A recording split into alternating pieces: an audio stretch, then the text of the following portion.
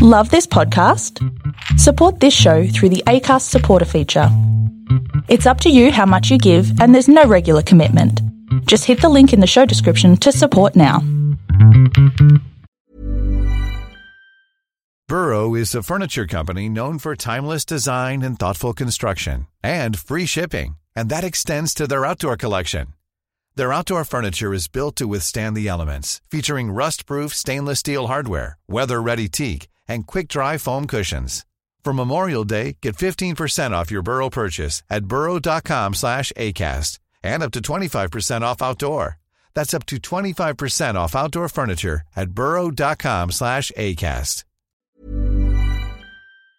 Loose Ends, the Singh family tragedy, has been created specifically for adult audiences. Listener discretion is advised. There is graphic depiction of violence and murder, frank portrayal of sexuality, and at times excessive language. The thoughts and opinions in this podcast are mine.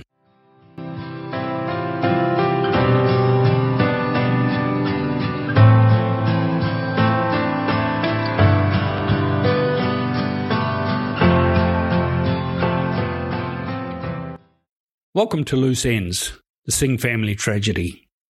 My name is Graham Crowley. Thank you for listening. This is episode 1, Gratuitous Violence.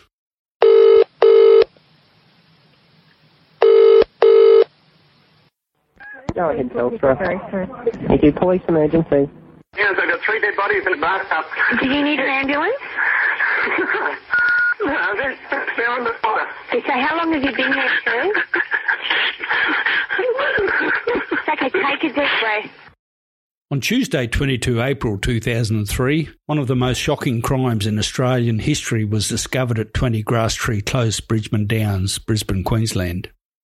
3 Singh children were brutally murdered in their home. Neelma was aged 24 years, Kunal aged 18 years, and Siddhi Singh aged just 12 years.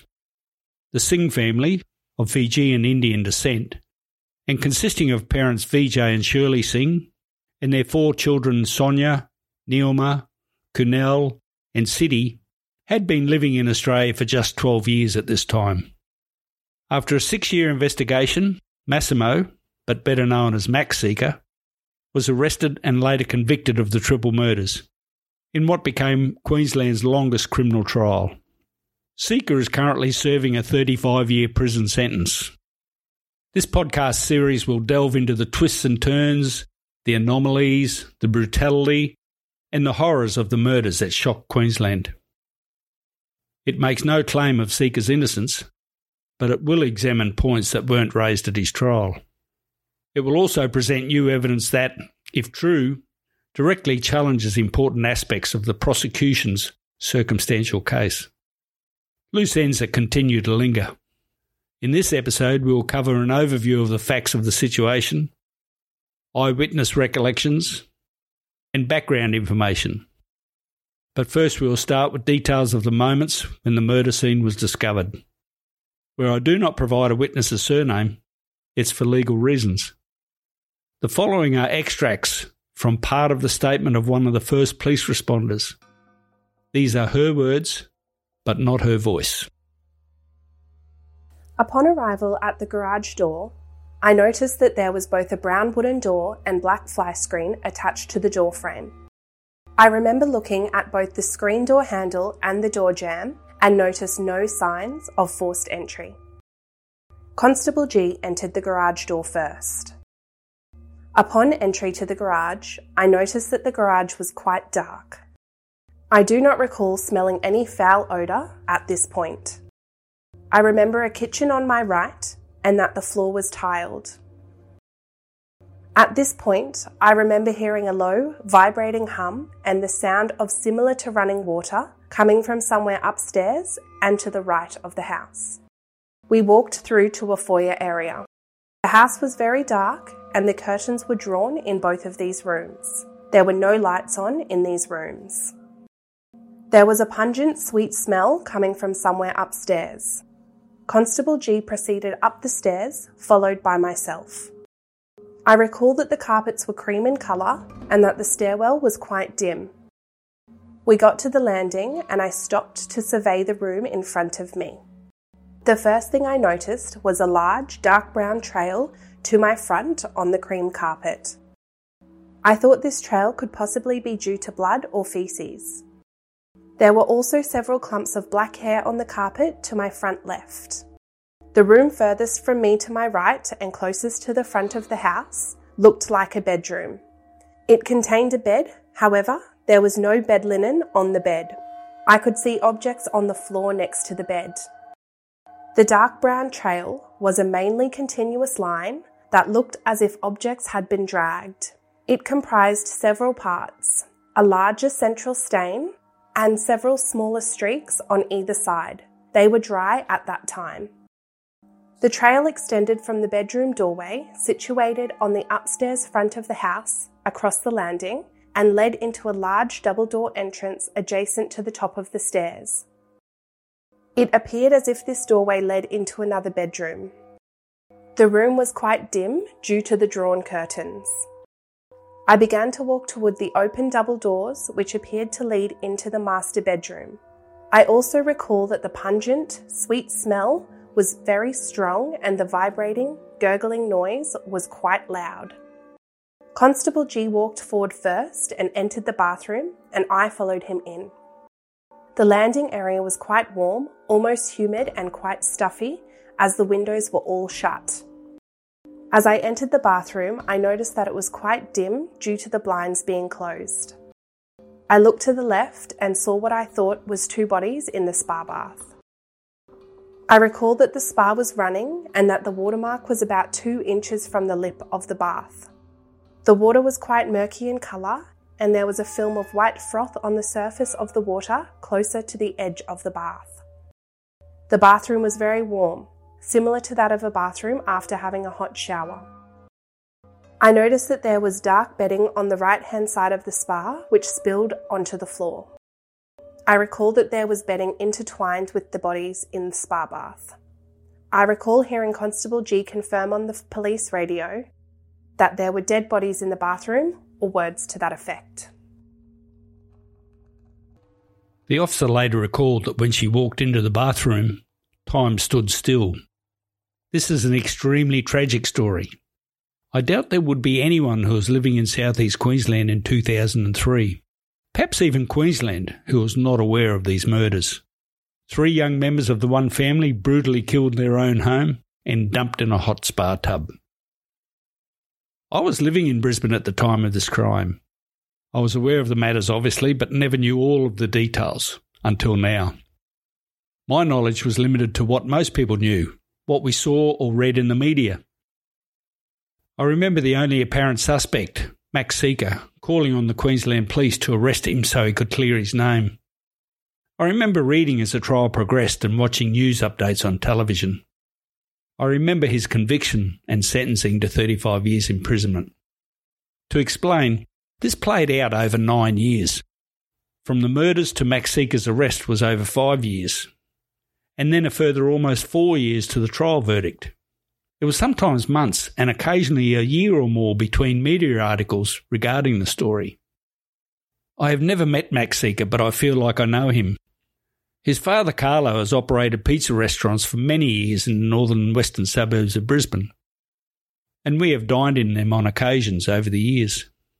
There was a woman singing in the restaurant on one occasion who I believe may have been the sister of Max Seeker. As fate would have it, I had also met the surviving Singh sibling, Sonia Patik. Sonia and I both worked at the same company for a time. I cannot begin to even imagine what the surviving members of the Singh family went through for days, weeks, months, years, and even today after the passing of their loved ones. The surviving sibling, Sonia Patik, sadly passed away from a brain aneurysm in 2020, aged 42 years. I wonder if the tragic events of 2003 somehow contributed to her death. The parents, Vijay Singh and Shirley Singh, are still alive, as at 2021, and no doubt continue to suffer the loss of their children. In cases like this, no one wants to know about the offender or their family. But I have been told that Max Seeker's family also suffer nightmares on a regular basis. They believe their son to be innocent. So here we are. Loose ends. For those of you who have listened to the podcast Who Killed Leanne Holland or Beenham Valley Road, Jamie Pultz will be well known to you as a podcaster. I recently caught up with Jamie. Jamie, how are you? Mate, I'm very good, Graham, and how about yourself? Yes, very well, thanks, mate. That's been a while since we've caught up. Yeah, well, I've been busy with life and kids and, my other podcasts, and you've been busy getting your head around sinking your teeth into this case. Before we jump in, I'd just like to say I'm dedicating this podcast to the memory of those seeing children. Yep. I'm also dedicating the podcast to first responders, police, ambos, fire and rescue. We've both been first responders, as you know. Yep. When first responders sign on at the start of their shift, they have no idea what they will confront during that day.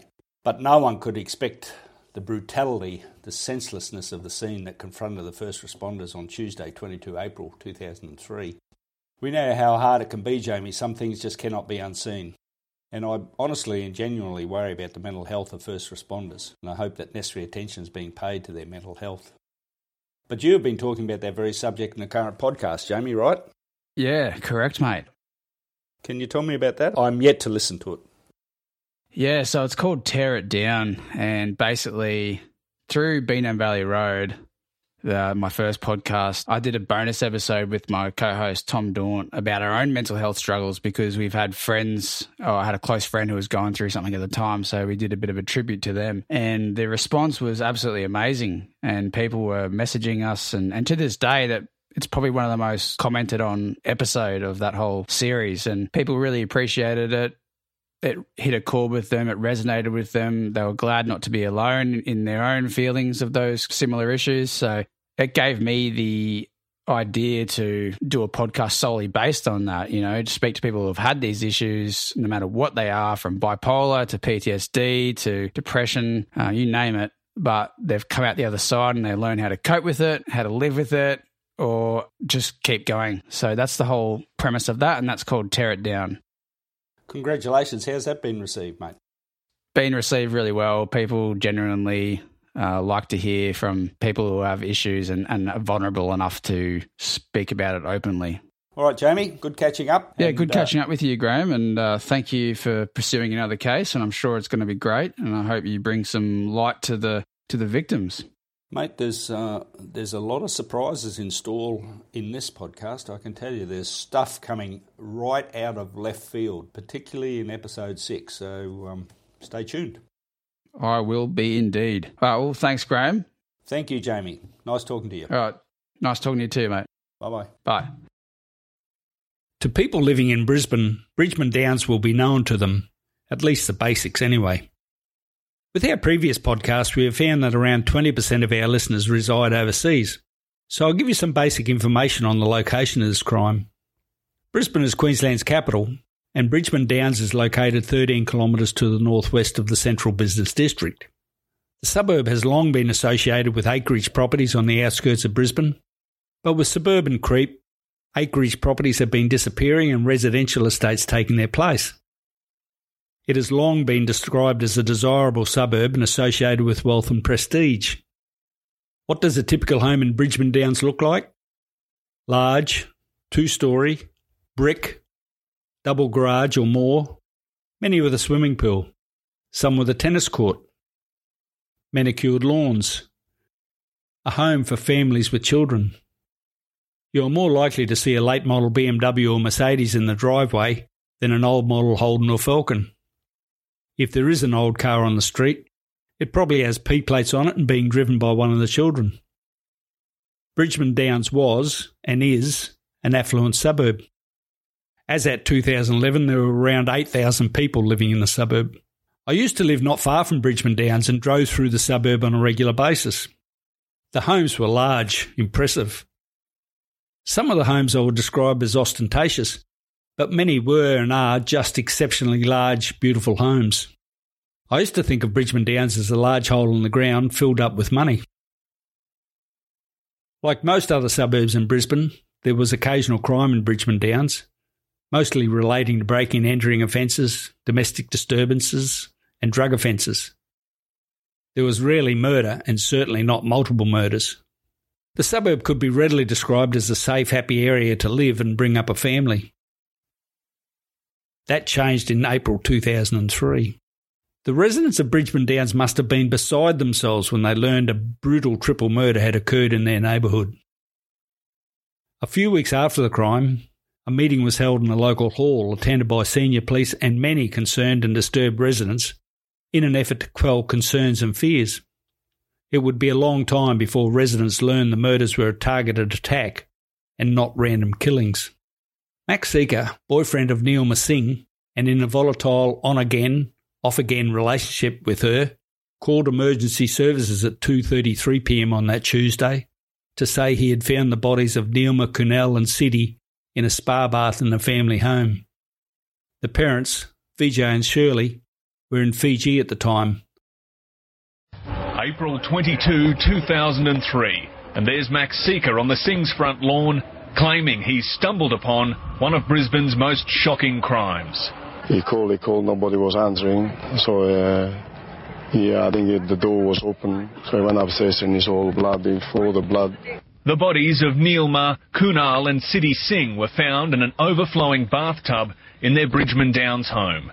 Their parents, Vijay and Shirley, were holidaying in Fiji at the time. They came home to an unimaginable tragedy. And whoever touched my children was a damn coward. I would say a real damn coward. Where the siblings were found has become a shrine, their bedrooms virtually untouched.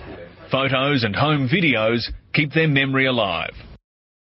Several police, scientific officers and ambulance officers entered the crime scene that day. As is to be expected with eyewitnesses, their recollections of what they saw varied, and nothing untoward should be read into that. Eyewitnesses will vary on their recollection, particularly of traumatic events. It is well documented that people who receive a shock or traumatic incident have diminished memory. Witnesses recalled water dripping from the ceiling of the first floor onto the ground floor of the home. Others did not. Only a few observed a bottle of bleach in the ground floor laundry with blood on it. A beige-coloured carpet covered the floor and stairs of the house.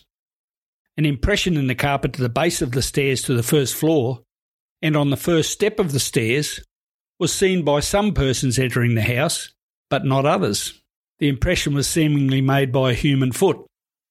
These impressions, in a decidedly yellow colour and much lighter than the brownish carpet, were to become crucial as the investigation progressed. Some witnesses saw one clump of hair on the floor at the top of the stairs. Some saw two clumps. Some saw none.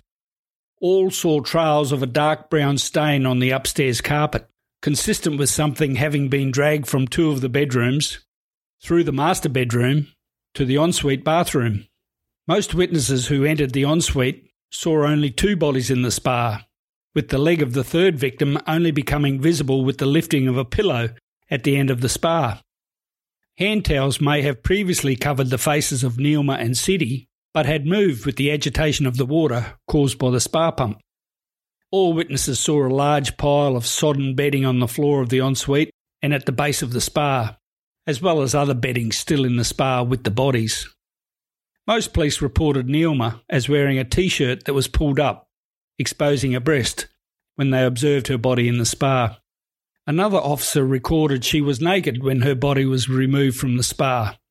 For the record, Neilma was wearing a T-shirt when her body was taken out. At the time of attendance by first responders, the spa jets were operating. Max Seeker later told police he turned the hot water tap off when he first entered the room, as water was pouring over the edge onto the floor and obviously had been for a prolonged period. It was the only tap running, he said. At 6:22 p.m, a thermometer showed the spa water temperature to be 32 degrees centigrade, or 90 degrees Fahrenheit. How hot is 32 degrees? Water at 32 degrees is considered at the top end of warm and the bottom end of hot. Scientific police reported seeing bloodstains on the ground floor living area, on the painted timber posts adjacent to the centre landing staircase, and on the wall on the right-hand side at the top of the stairs. This was later found to be Neilma's blood. The mattress in Kunal's bedroom was bare and no bedding was present. There were bloodstains on the door, mattress, bed frame and carpet. The mattress in Neilma's room was bare and no bedding present. There was also a large pool of blood on the carpet next to the bed. There was an open jewellery box. Jewellery was missing. There were 2 pillows and a blood-stained pair of sandals between the bed and the built-in robe. Sandals belonging to Vijay Singh, the father. A yellow cup was on the floor. Again, there were bloodstains around the room, including the light switch. Neilma's blood. The master bed still had a fitted sheet on it with blood staining. Once the bodies and the remaining bedding were removed from the spa, further items were recovered from the water, including a maroon jumper and an empty Radox box of bath salt. The prosecution alleges after an argument, Seeker strangled his 24-year-old ex-girlfriend Neilma Singh, then repeatedly struck her with the prongs of a garden fork before her body was dumped in the bath. Her 2 siblings, who were the only potential witnesses, were then killed. 18-year-old Kunal Singh was also hit with the fork before he was drowned, while 12-year-old Siddhi Singh died from injuries sustained by the fork. The prosecution says Max Seeker was distraught on the day the bodies were discovered and that he told police it was because he'd found the 3 dead. But the court heard Seeker's distress was nothing more, nothing less than a sham. It was a lie because it was he that killed them and then came back more than a day later to pretend to discover the bodies. The house and grounds were thoroughly searched, of course, as part of the intense police investigation. Police and SES searched roadways, pathways and parks throughout Bridgeman Downs. 2 weeks after the crime, a garden fork was found in the garage of the murder house, standing up behind the barbecue. No one could say why it took 2 weeks to find the fork in the garage. It was found to contain blood from all 3 victims. It was considered most likely to be the murder weapon, but there were alternatives. Just to confuse matters, the carpet square the fork was standing on contained 2 separate samples of DNA, which were eventually linked to 2 friends of Kunal, who had last been in the house 12 months before. There had been no attempt to clean the bloody mess in the upstairs section of the house at all. The downstairs living area was a different story. A bottle of bleach with Neilma's blood on it was in the laundry. Hey, I'm Ryan Reynolds. At Mint Mobile, we like to do the opposite of what Big Wireless does. They charge you a lot, we charge you a little. So naturally, when they announced they'd be raising their prices due to inflation, we decided to deflate our prices due to not hating you. That's right. We're cutting the price of Mint Unlimited from $30 a month to just $15 a month. Give it a try at mintmobile.com/switch. $45 up front for 3 months plus taxes and fees. Promo rate for new customers for limited time. Unlimited more than 40 gigabytes per month. Slows full terms at mintmobile.com. It was concluded that a 1 square metre section of tiles near the stairs had been wiped with bleach. It is known that bleach removes evidence of blood. When Vijay and Shirley Singh were shown through the house for the first time after arriving home from Fiji, they were both adamant they had not purchased that bottle of bleach. It was a different brand to the bleach they normally purchased. When that bleach was used, it gave off a smell they did not like. They had a routine whereby they always topped up household supplies at the same time, from the same shop, and buying the same brand. When they left for Fiji, there was a full 2-litre bottle of their regular bleach in the laundry. It was later found to be still there. However, at trial 9 years later, Vijay gave evidence that he purchased the bleach found on the floor.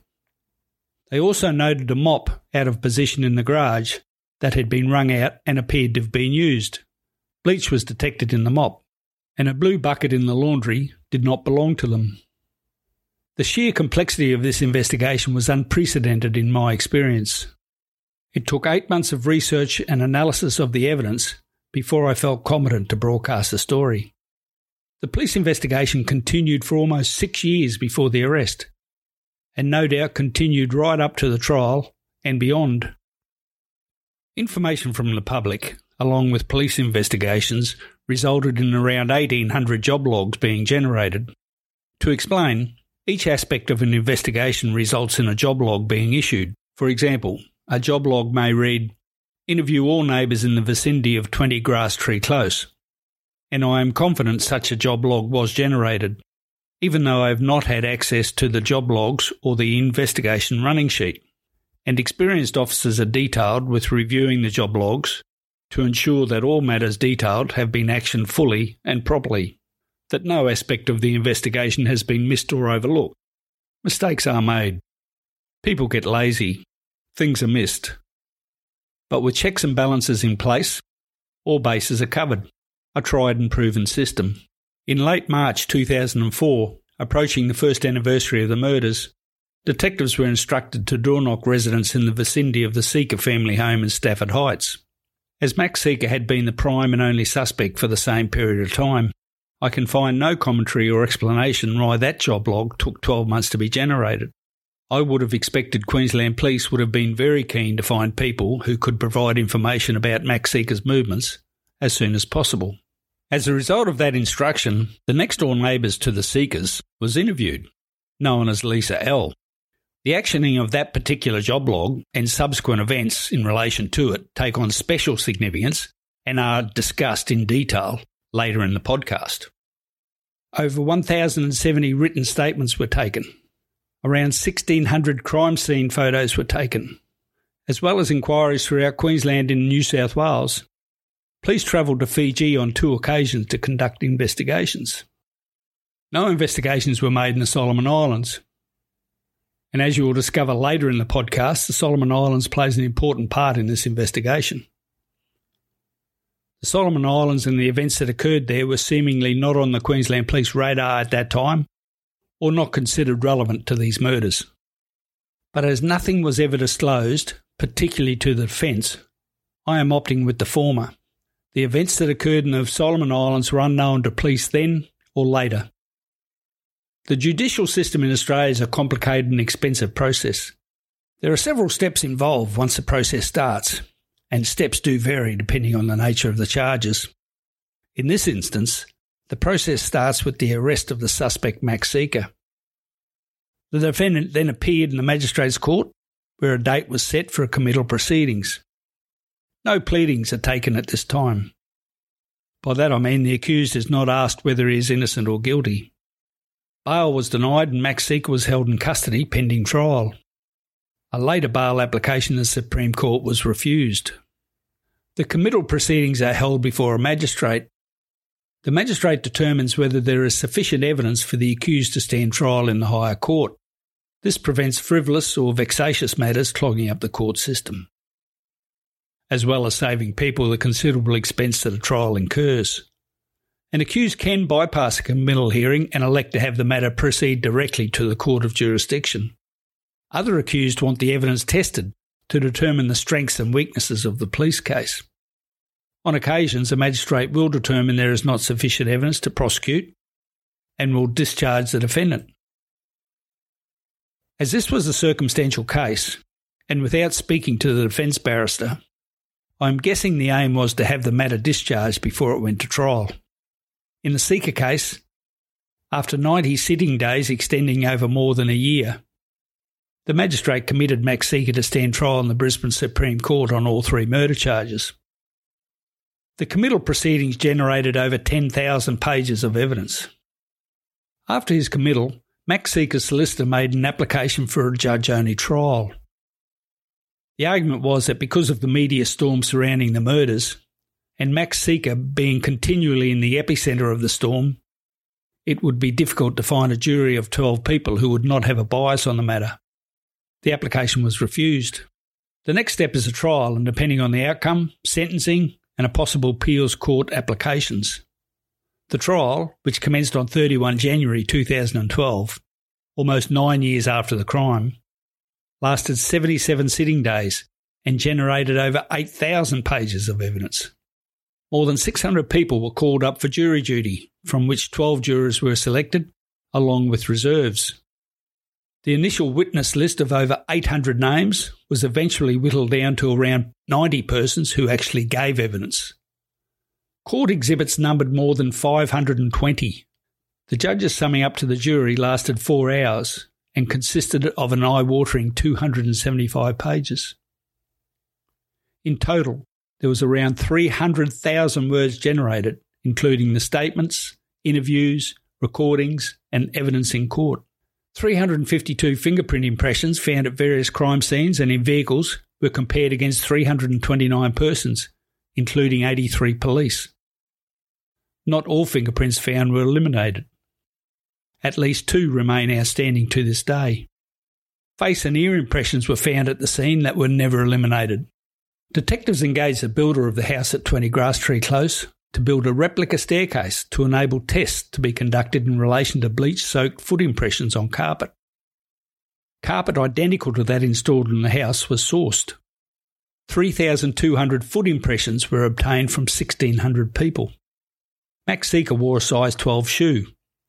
Of the 3,200 impressions taken, 400 were of size 12 feet. Police spent an entire month conducting tests of the spa to obtain temperature data of the water, with various scenarios enacted. The results of those tests were never disclosed, which can only mean they did not support the police case. In the early days after the killings, over 110 investigators, uniformed police, forensic officers and others were involved. At the time of the trial, there were around 4,000 hits on the internet relating to this matter. It became Queensland's longest criminal trial. Yet remarkably, by the time the trial started, there was no direct evidence to connect Max Seeker with the crime scene or the murders. Just a series of circumstances and an alleged confession to a friend, which can only be described as sketchy, which is a contradiction in itself. There is a well-known principle within law enforcement. It is the Lockhart exchange principle. Lockhart's exchange principle states that with contact between 2 items, there will be an exchange of microscopic material. This certainly includes fibres, but can extend to other microscopic materials such as hair, pollen, paint and soil. In forensic science, Lockhart's exchange principle holds that the perpetrator of a crime will bring something to the crime scene and leave with something from the crime scene. If you would like to learn more about Lockhart's exchange principle, there are many pages on the internet.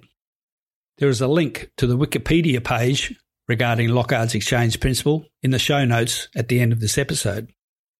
And I cover the principle in relation to this crime in depth in a later episode. Good evening. Max Seeker will be locked up for at least 35 years. He'll be 73 before he's even eligible for parole after a judge handed down a record jail term for murdering the Singhs. Ursula Hager was in court for the sentencing. And Ursula, what has been the reaction to Seeker's punishment? Yes, throughout much of the 4-hour sentencing, Max Seeker sat with his hands clasped and his eyes closed. He didn't say anything as the judge handed down his sentence, 35 years, the longest in Queensland's history without parole. In his sentencing remarks, Justice John Burns said he had taken into account the many false accusations Max Seeker had made against the Singh parents, Vijay in particular, and described the crimes as brutal and horrific. The easy way to do this podcast would have been to simply regurgitate the Crown case, the defence case, and the judge's summary. But as most people know, a criminal trial is not about identifying the killer. A trial is about determining whether the accused is guilty or innocent of the charge levelled against him or her. And that determination is made by the prosecutor persuading the jury that the accused is guilty beyond a reasonable doubt. To that end, the Crown will only call evidence that supports their argument.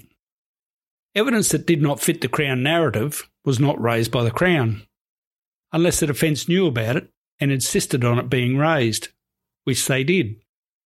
And with some diligence, I thought. But the sheer volume of evidence meant that the defence could not and did not investigate every single little snippet of information provided by all persons interviewed. And more importantly, the defence team are barristers and lawyers, not investigators. That left the only option for me to trawl through all 1,070 statements, 1,600 photographs, the trial transcript, the committal transcript, and other evidence, as well as make my own inquiries. So this podcast is a mix of the evidence heard at trial, evidence gleaned from all persons interviewed but not heard at trial, and other matters I found myself. A heady mix. And for the record, I have no vested interest in this case. My aim is not to prove guilt or innocence on the part of Max Seeker, or anyone else for that matter. My aim is to tell the whole story, to provide you, the listening community, with all the facts and circumstances of the case. You will hear evidence pointing to Max Sica as being the killer, and you will hear evidence excluding him from involvement in the crime. And I can tell you there are surprises in store on both sides of that argument. I can also comment that after reading the entire file, I formed the conscious decision that I would not believe anything Max Sica said, claimed to have said, did, or claimed to have done without independent corroboration of the claim. He was a liar and lied continuously. Does that mean he is a killer? I want to explore that. And I must add that as my investigations continued, I decided to use that same benchmark against other witnesses as well. I don't think Max Sica was the only one telling lies in this mess. With such an enormous amount of material to work through, it is possible I have made errors in preparing the podcast. If you are familiar with the evidence and identify a mistake, please tell me. If I have made an error, it was accidental. I will happily amend the mistake. I would have preferred not to go into the level of detail necessary to describe the killings, but I felt it critical to understanding this terrible crime. And as you are probably beginning to understand, the brutality and ferocity was enormous. Matters I raised later in the podcast necessitated me going into considerable detail with the killings. I suspect students of criminology, sociology, social sciences, and policing will be discussing and studying this case for many years, or perhaps decades to come. Hopefully, if we as a society can learn something from this horrible mess, it may help make up for the embarrassment and grief her family has been put through. Thank you for listening to Gratuitous Violence. Please join me in episode 2, Troubled Families, where I background the Singh family and the Sica family. You will hear how, in the months prior to her death, Neelma was very embarrassed after naked photographs of her circulated among family and friends via email. Imagine how embarrassed she would have been by all the facts of her short life, as told in the trial of Max Sica and repeated by the media. I will also take you on a virtual trip to Fiji and the Solomon Islands, as both countries play an integral part in this investigation. Startling information becomes known regarding occupants of both countries and their possible connection to these murders. Information which was not raised at trial. And some of the information appears not to be even known to Queensland Police to this day.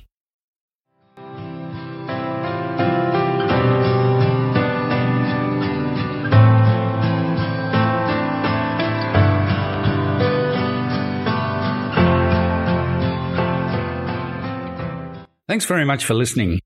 Please rate and review the podcast. If you like it, recommend it to others. If you have questions, information or feedback, you can contact me via the following. The Facebook page is Loose Ends, the Singh Family Tragedy. My email address is looseends2003@outlook.com. That's looseends2003@outlook.com. The website is via the Acast webpage. That's www.shows.acast.com/loose-ends. This podcast was made possible with the grateful assistance of the Acast Creator Network. Appreciation to Bassam Nima for editing and production. Music Before I Go by R. Flexibility is great. That's why there's yoga. Flexibility for your insurance coverage is great too. That's why there's United Healthcare Insurance Plans. Underwritten by Golden Rule Insurance Company, United Healthcare Insurance Plans offer flexible, budget-friendly coverage for medical, vision, dental, and more. One of these plans may be right for you if you're, say, between jobs, coming off your parents' plan, turning a side hustle into a full hustle, or even missed open enrollment.